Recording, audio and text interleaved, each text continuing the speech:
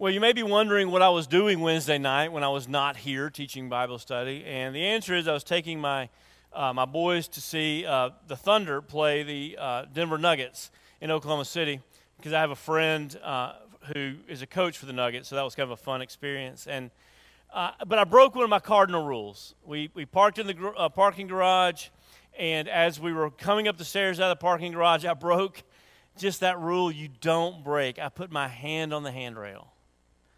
And as we all know, there is nothing quite as gross as parking garage handrails. And as immediately when I grabbed that rail, I felt it and I felt repentance. And there was goo. I don't know how else to describe it. There was goo on the underside of the handrail. It wasn't water. It was definitely not water, and it was yellowish and it was thick. And I wiped my hand on the wall immediately, and I wiped my hand on my pants, and coming into the stadium, I found the hand purifier, and as soon as I could, I went to the bathroom. But no, to this day, 5 days later, my hands are not clean. There is nothing I can do to get goo, that feeling of goo, off my hands. I don't think my hands will ever be clean again. And, I think there are people who feel that way about themselves. Maybe at some point in the past they had a breakup and somebody that they loved rejected them. And they just wonder if anybody's ever going to want them again. Maybe you committed a sin that you just thought you would never commit.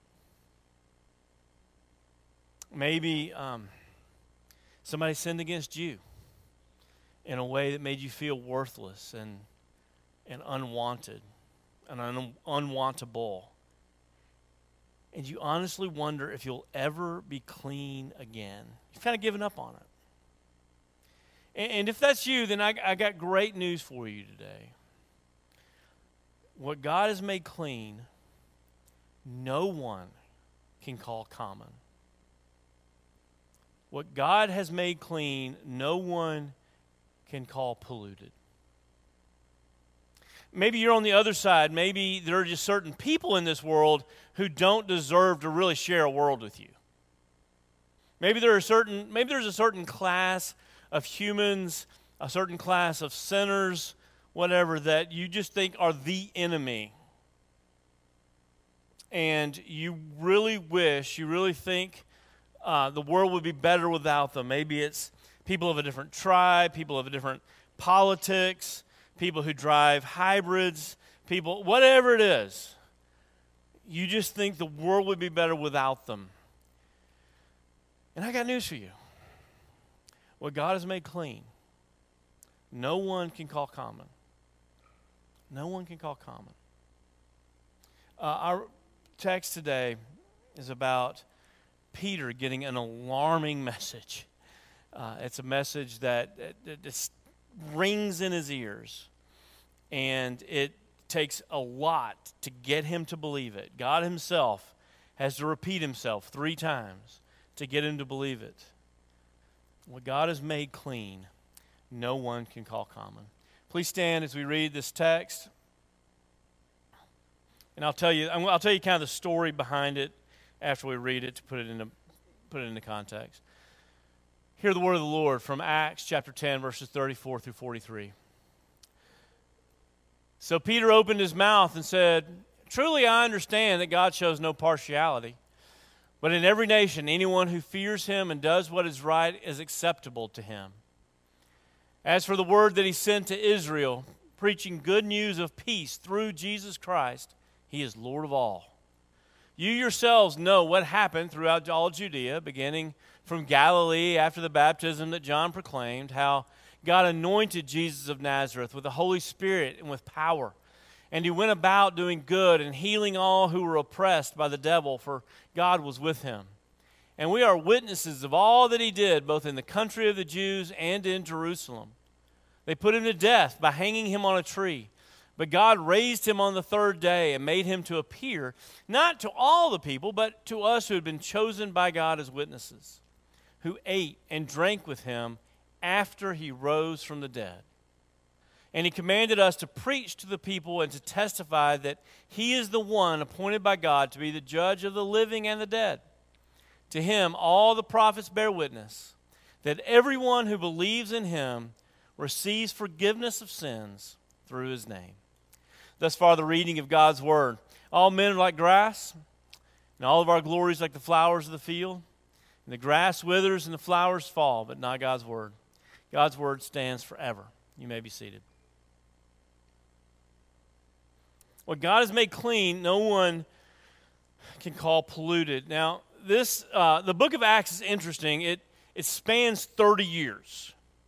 But there are certain times when it just goes into slow motion. It's kind of like the movie Oppenheimer that some of us try to get through this summer. And if you watched it, I've never seen a movie with a better use of a soundtrack. Because the soundtrack just drives you through the movie. And it kind of keeps you involved and convinces you that this movie is fast moving, even though it's not. And but there's one point, if you've seen the movie, you know there's one point when the soundtrack just goes silent. And time stops. And you see this first ever nuclear explosion and the expression on everybody's face and just time comes to a stop. That's essentially what happens in Acts. I mean, things have been happening. Time's been passing. Like I said, it's going to span 30 years. It's really about to speed up. It's from this point as we go through the life of Paul. But here it stops. And it says, you've got to see this. And Peter gets a vision, and we tell the story 3 times. He has the vision, and then he retells the vision, and then he summarizes it again. And Cornelius gets a vision. And Cornelius gets the vision, and he retells the vision, and he retells the vision again. And God is saying, this is important. This is important. I have made the unclean clean. And so let me explain kind of what's going on here. Cornelius is a God-fearing Gentile. He's a Roman soldier. That's pretty nasty. They are despised because they're religiously unclean. They're not Jewish. He's a member of the foreign army who's done terrible things. They're known for their just crudeness and their absolute violent destruction. And he's part of this oppressive regime. But for whatever reason, he has seen Jews and he has respected them and has begun to believe in the God that they believe in, and he prays and he gives money to the poor. And one day during his regular prayer time, an angel comes and visits him. And he says these magic words, these words that are just so powerful. God has heard your prayer. Wouldn't you love to hear those words? God has heard your prayer. God's heard you, Cornelius. And there's a man who's staying at the house of Simon the tanner down on the beach in Joppa. Send to him. His name is Peter, and he's going to teach you the way. He's going to tell you the good news. So Cornelius is excited, and he sends people down. It's about a day's journey. It's about 40 miles, and he sends them.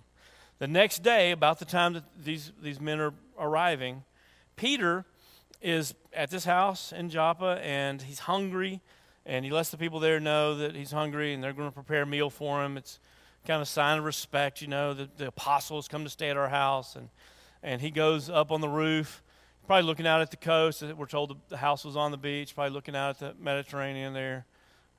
Sounds like a great view.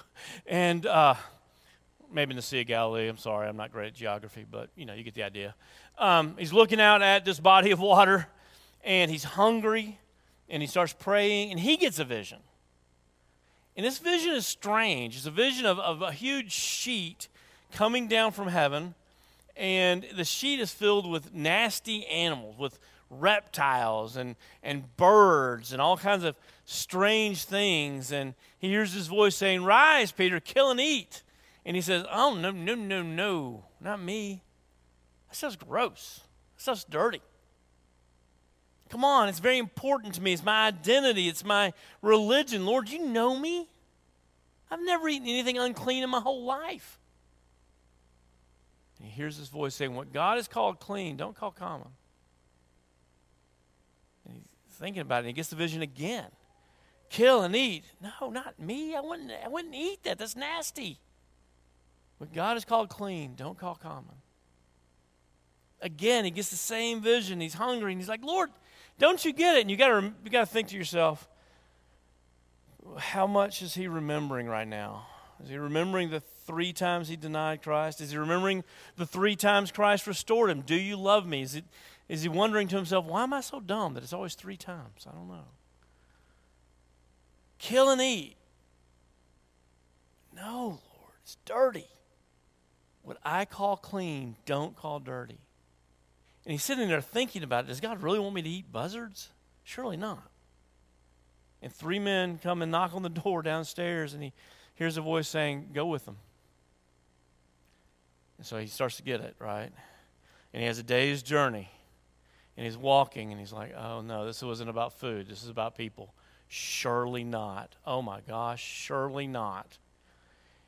And he arrives at Cornelius' house, and he walks in, and he says, now look, I would never come into a house of a person like you. Isn't that a pleasant thing to say? I would never, ever even come into your house.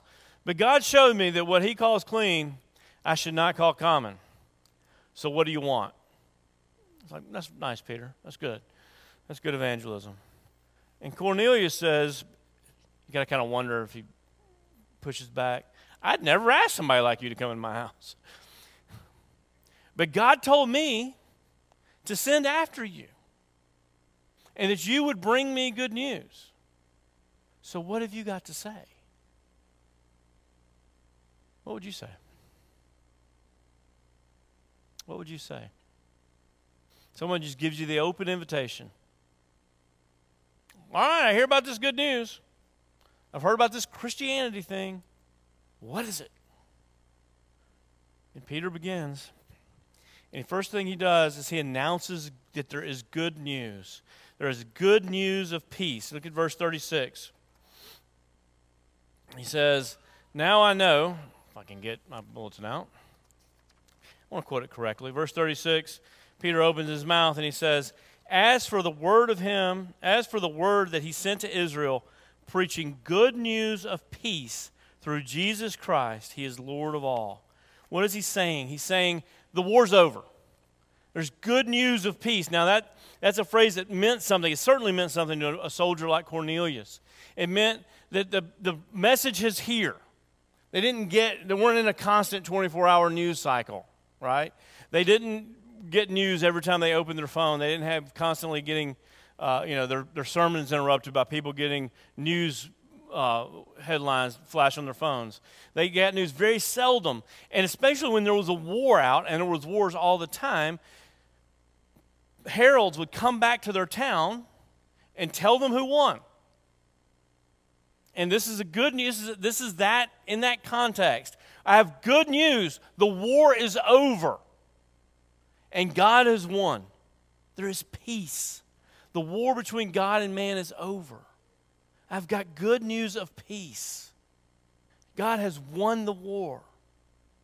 Now, it's the kind of thing that he's saying, he's wrapping the entire gospel up in that the war between good and evil is over. God has won. Jesus has defeated Satan both in this life. He went around healing and casting out demons. He defeated Satan in this life. He defeated Satan by not giving him the temptation. He defeated Satan by giving up unto death. He defeated sin by paying the price for sin. He defeated hell and the grave by going into the grave and blowing the back out of it so that through his resurrection. And now he is the judge of all. He is the king who decides your eternity. He is the judge.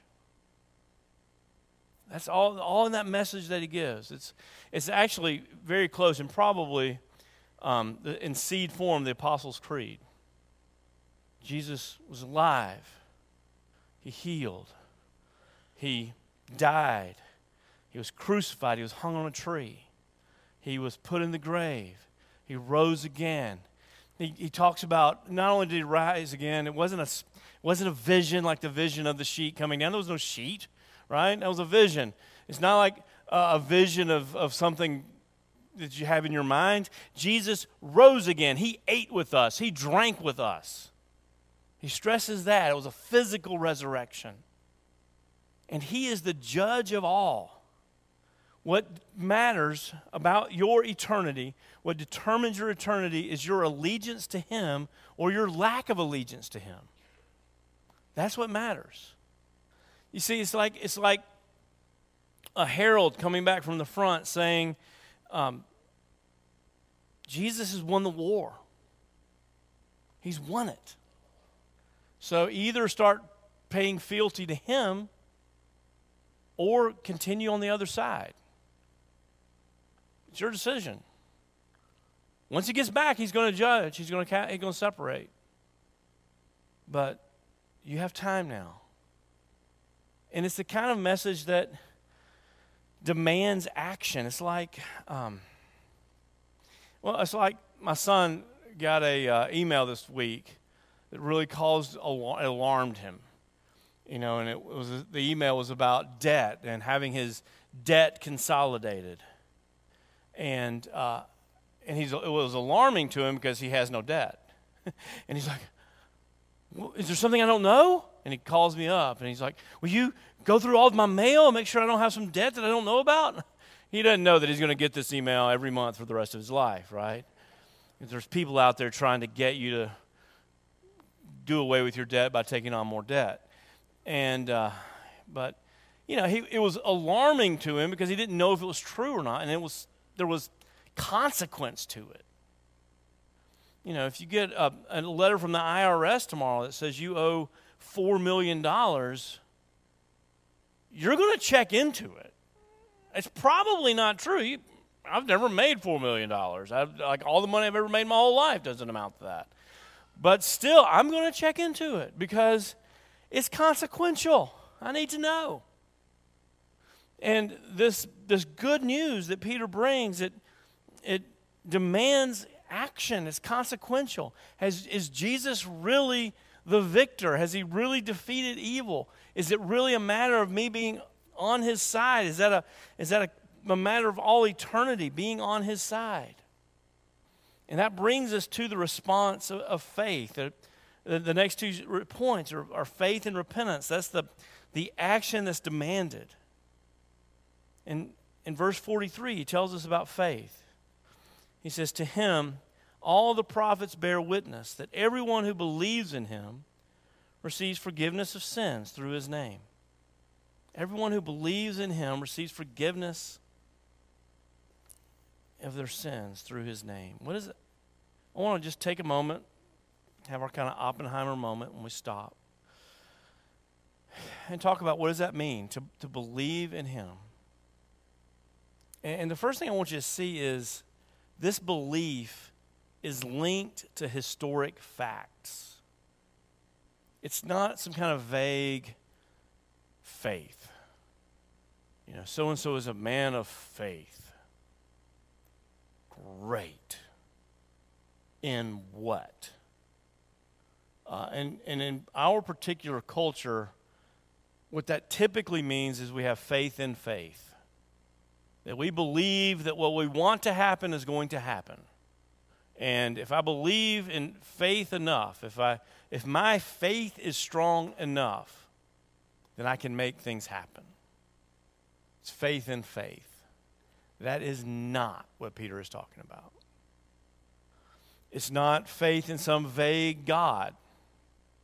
It's not, well, I believe in God and I get great comfort from that. That's good. I'm not trying to take that away from you. But that's not what Peter is talking about. That's not what the Bible talks about.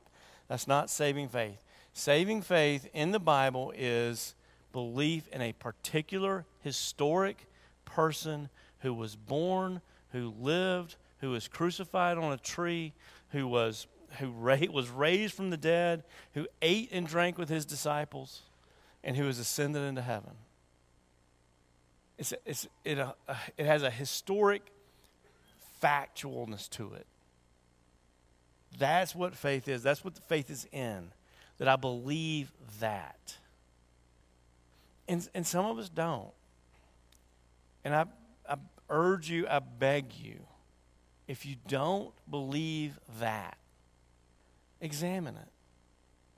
There are reasonable, rational humans in this room who do believe that. You don't have to be strange. Well, we're a little strange, but everybody's a little strange. But it's not a flight of fancy. It's not insanity to believe that. It has a historic fact to it. That's what it means to have saving faith. It has that kind of definition, that kind of content. And saving faith is also an allegiance. It means these people are my people. This truth is my truth. I am what they are.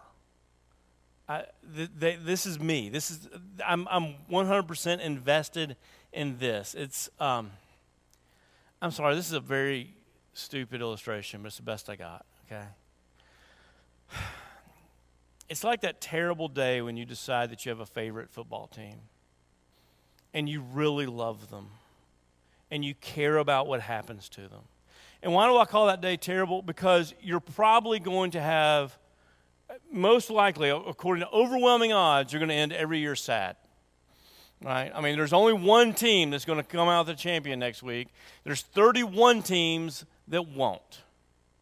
And so all 31 of those teams had a really bad day at some point, right? When you're like, and to be invested, for it to be your team, means you were really sad when they got beat. That's your identity. It's who you are. When you bring your children to me to join the church, that's kind of what I ask them. I tell them, it's like, when you join the church, it means you don't just like the church because your parents bring you. It's like saying you don't just like the Cowboys because your parents like the Cowboys. They are your team now. Yeah, I like the Cowboys. That's not what I meant. But, you try. And to be invested in Jesus means that's my identity. His opinion is what I care about. This is who I am. And yes, that means sometimes I claim brotherhood with people that I may not approve of, but they're my people. And I love them. And as long as they continue in the church, they are my people because that's who I am. This is my team. That's what it means. You've invested yourself. You don't just believe it. You certainly don't believe it like you believe a legend. You believe the historic facts, and you've invested yourself in it. And that investment requires another part that we call repentance unto life. Now, we don't have this verse in our text, but when you get home today, look up chapter 11, verse 18. Peter, the Jews aren't real proud of what he's done here. And they call him in. They go, "We hear you went into a Gentile house. Care to explain yourself?" So he goes through the whole thing again. I had a vision. These men came and got me. I taught them the gospel. And when I explained the gospel and they believed it, the Holy Spirit fell on them, the same Holy Spirit that fell on Jesus, the same Holy Spirit that fell on us. If the Holy Spirit's falling on them, how can I not baptize them? And they gave glory to God. And the Jews said, then it's true that God has given the Gentiles repentance unto life. Repentance unto life. What is that? That's the second half of saving faith. Saving faith is not just faith, like you have faith in your parents to give you birthday presents, or you have faith in your spouse to not cheat on you. Saving faith is a faith that says, I am putting myself in you, and I'm turning away from everything else. I'm turning away from the other things in life that I've entrusted myself to. Now, there's repentance. There's all kinds of people out there repenting. We repent every day. You repent of being, a Vanderbilt football fan and wasting life with that. You repent of spending too much at Costco. You repent of drinking too much. And sometimes those repentances are big. That's what a lot of kind of moral cleansing and moral turnarounds are. They're repentances. But it's not repentance unto life unless it's linked with faith. There's a great example. It was this 70s rock star named Alice Cooper. It was very weird, but made a living off of it. He was a glam rock kind of guy. And he was an alcoholic, which is not a surprise to anyone who's ever listened to his music. And but the alcoholism was wrecking his life. And so he went through AA and he gave up alcohol, right? That's repentance. But he wasn't repentance unto life. He wasn't converted. He went from being a compulsive alcoholic to becoming a compulsive golfer. And he golfed every day, at least 18 holes, 36 holes many days. Like that became his new compulsion. He went from being a compulsive drinker to being a compulsive golfer. That's not salvation. It's healthier. I mean, golf is one of the healthiest things you can possibly be addicted to in my mind. But it's still addicted, right? It's still unhealthy. And he began playing golf with a theologian named R.C. Sproul, who also happened to golf every day. And so they were in the same golf club in Orlando. And R.C. Sproul taught him the content of faith and called him to repentance. And one day Alice Cooper believes on it. That's repentance unto life. It's turning away from whatever it is that's getting you through life, whether it be your intelligence and this comfort you receive of being more intelligent than everyone else, or your independence.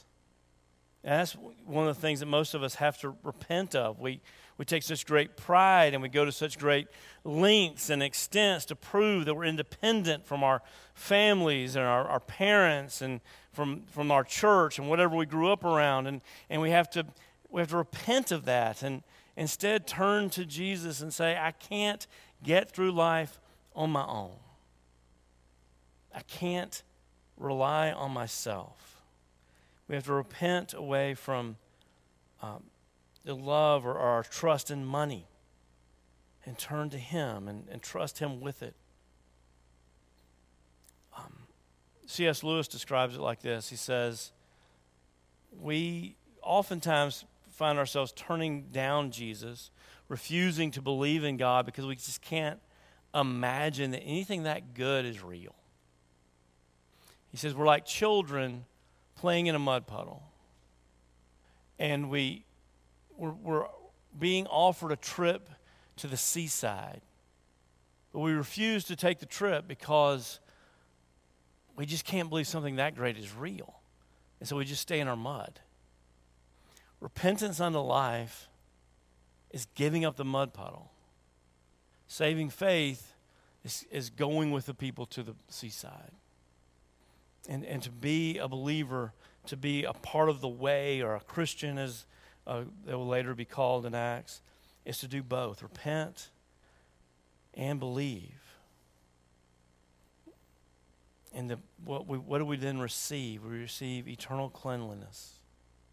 Never call unclean what I've declared clean.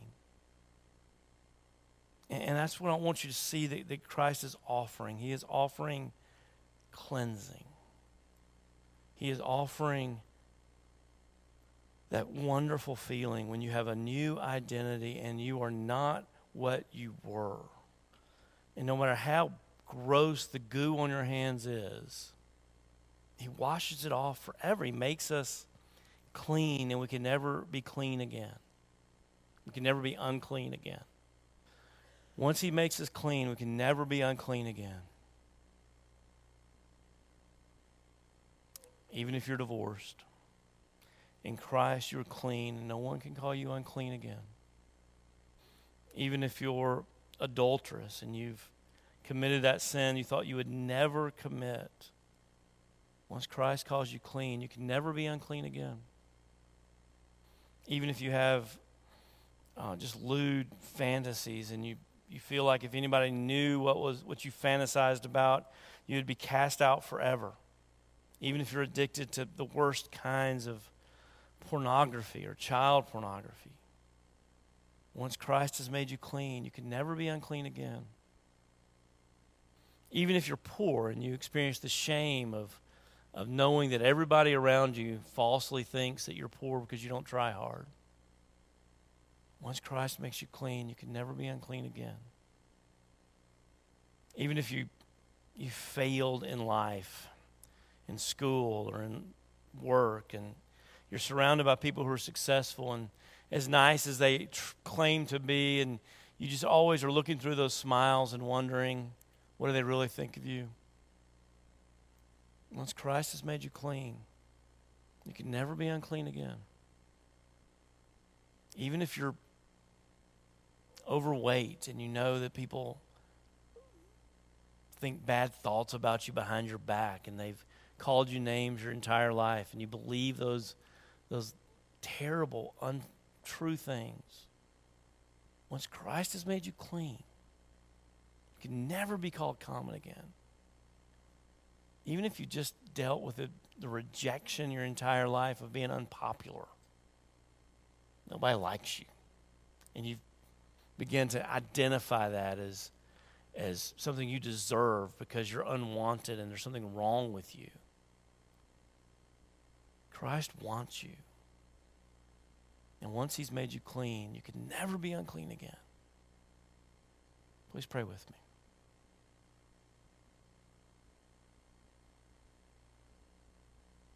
Father in heaven, we long to hear those words that we've been made clean, that we are in Christ. We are Christ in us. Father, we know he is the definition of purity. When he touched the unclean, he made them clean. And we pray, Lord, that you would continue to defeat the forces of evil that are even in our own houses, in our own minds, that are constantly accusing and calling us unclean and bringing up terrible memories from years and years ago that we just can't forget. Father, would you make us to feel our cleanness? Would you bless the Lord's Supper today as we take it and as we drink that wine? Would we feel that cleansing from all unrighteousness that you promise to those who confess to you? We pray in Jesus' precious name.